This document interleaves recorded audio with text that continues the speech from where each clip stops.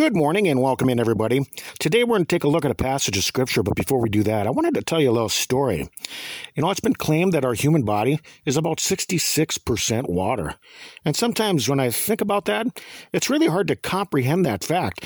I guess we really are a tall drink of water. It's no wonder that our fingers and our toes get so cold in the winter, or that we feel like a snow cone when we come in from a raging blizzard outside. The next time that you drink a tall glass of water, you must remember that 2/3 of it is what composes your entire body. That's amazing, isn't it? Water is something that surrounds our everyday lives. But sometimes we don't even think about it. It's found in the foods that we eat and things that we drink. Water is something that every human on the face of this earth shares in common. And this reminds me of the Christian life. Just like the air that we breathe or the water that we drink, there is something that each of us share in common with the rest of humanity. All of us are sinners. The human body is made up mostly of water. And like water in our system, sin is something that each of us possess inside.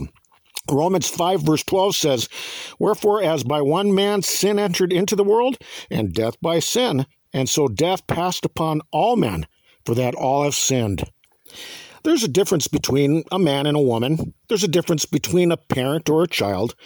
But the one thing that each of us share universally is that all of us have sinned. I'm sure a lot of people don't want to accept that simple truth, but at one time or the other, each of us have sinned in the sight of God. Because each of us has the same problem. Repentance is required. That means that we need to become something different than what we were in our past.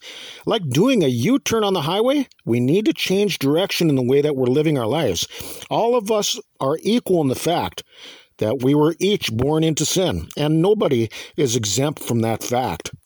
Psalms 51:5 says, "Behold, I was shapen in iniquity, and in sin did my mother conceive me." The only way that we can enter into eternal life is to believe in the Savior that the Father sent to this world. His name is Jesus Christ, who died as an atonement for each of us. The sins that all of us have committed must be expunged before the day of judgment, and this will only happen through faith in Christ Jesus. John 8, beginning of verse 23 says, "And he said unto them, Ye are from beneath, I am from above. Ye are of this world, I am not of this world. I said therefore unto you, that ye shall die in your sins, for if you believe not that I am he, ye shall die in your sins." Because of pride, many people refuse to admit their own faults.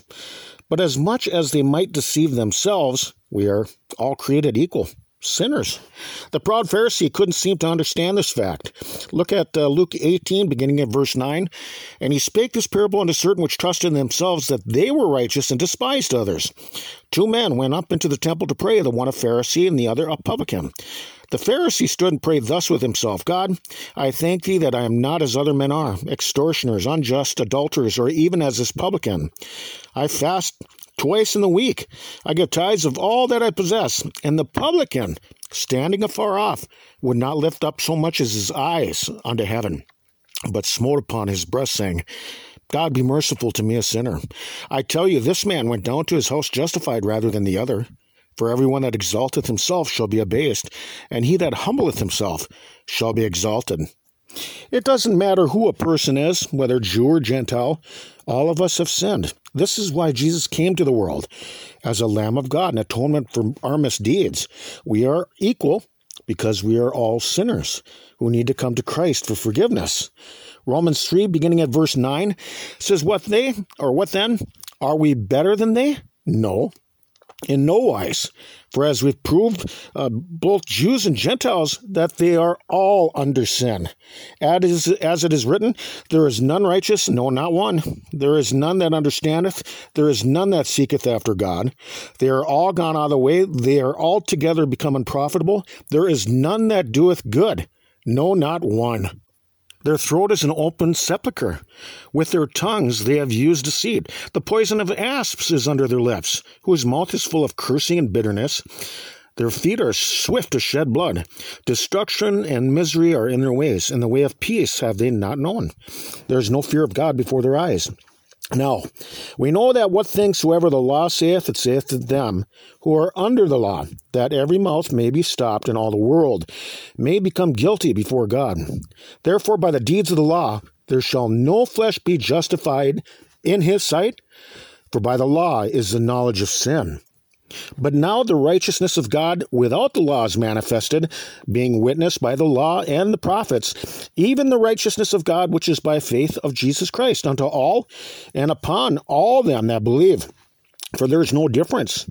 For all have sinned and come short of the glory of God, being justified freely by his grace through the redemption that is in Christ Jesus, whom God hath set forth to be propitiation through faith in his blood, to declare his righteousness for the remission of sins that are past, through the forbearance of God. To declare, I say at this time, his righteousness, that he might be just and the justifier of him which believeth in Jesus. Where is boasting then? It is excluded. By what law of works? Nay, but by the law of faith. Therefore we conclude that a man is justified by faith without the deeds of the law. Is he the God of the Jews only?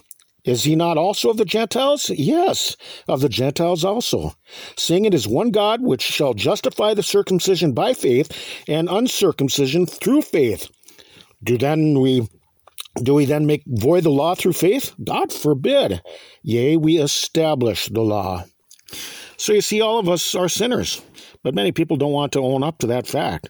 Eternal life is available to each of us, but repentance is required. When it comes to sin, each of us needs to understand that each one of us are a tall glass of water. So let's think about these things for right now. We can be found on your web browser by searching tlkjbc, where you can find our diaries distributed through various platforms. And we're not associated or affiliated with any other religious groups. And you can get our entire podcast feeds directly along with transcripts at tlkjbc.com. Or I suppose that you could find us somewhere up here in the great northern Minnesota woods. Peace to all, and Lord willing, we'll talk with you some more tomorrow. Till then, bye-bye, everybody.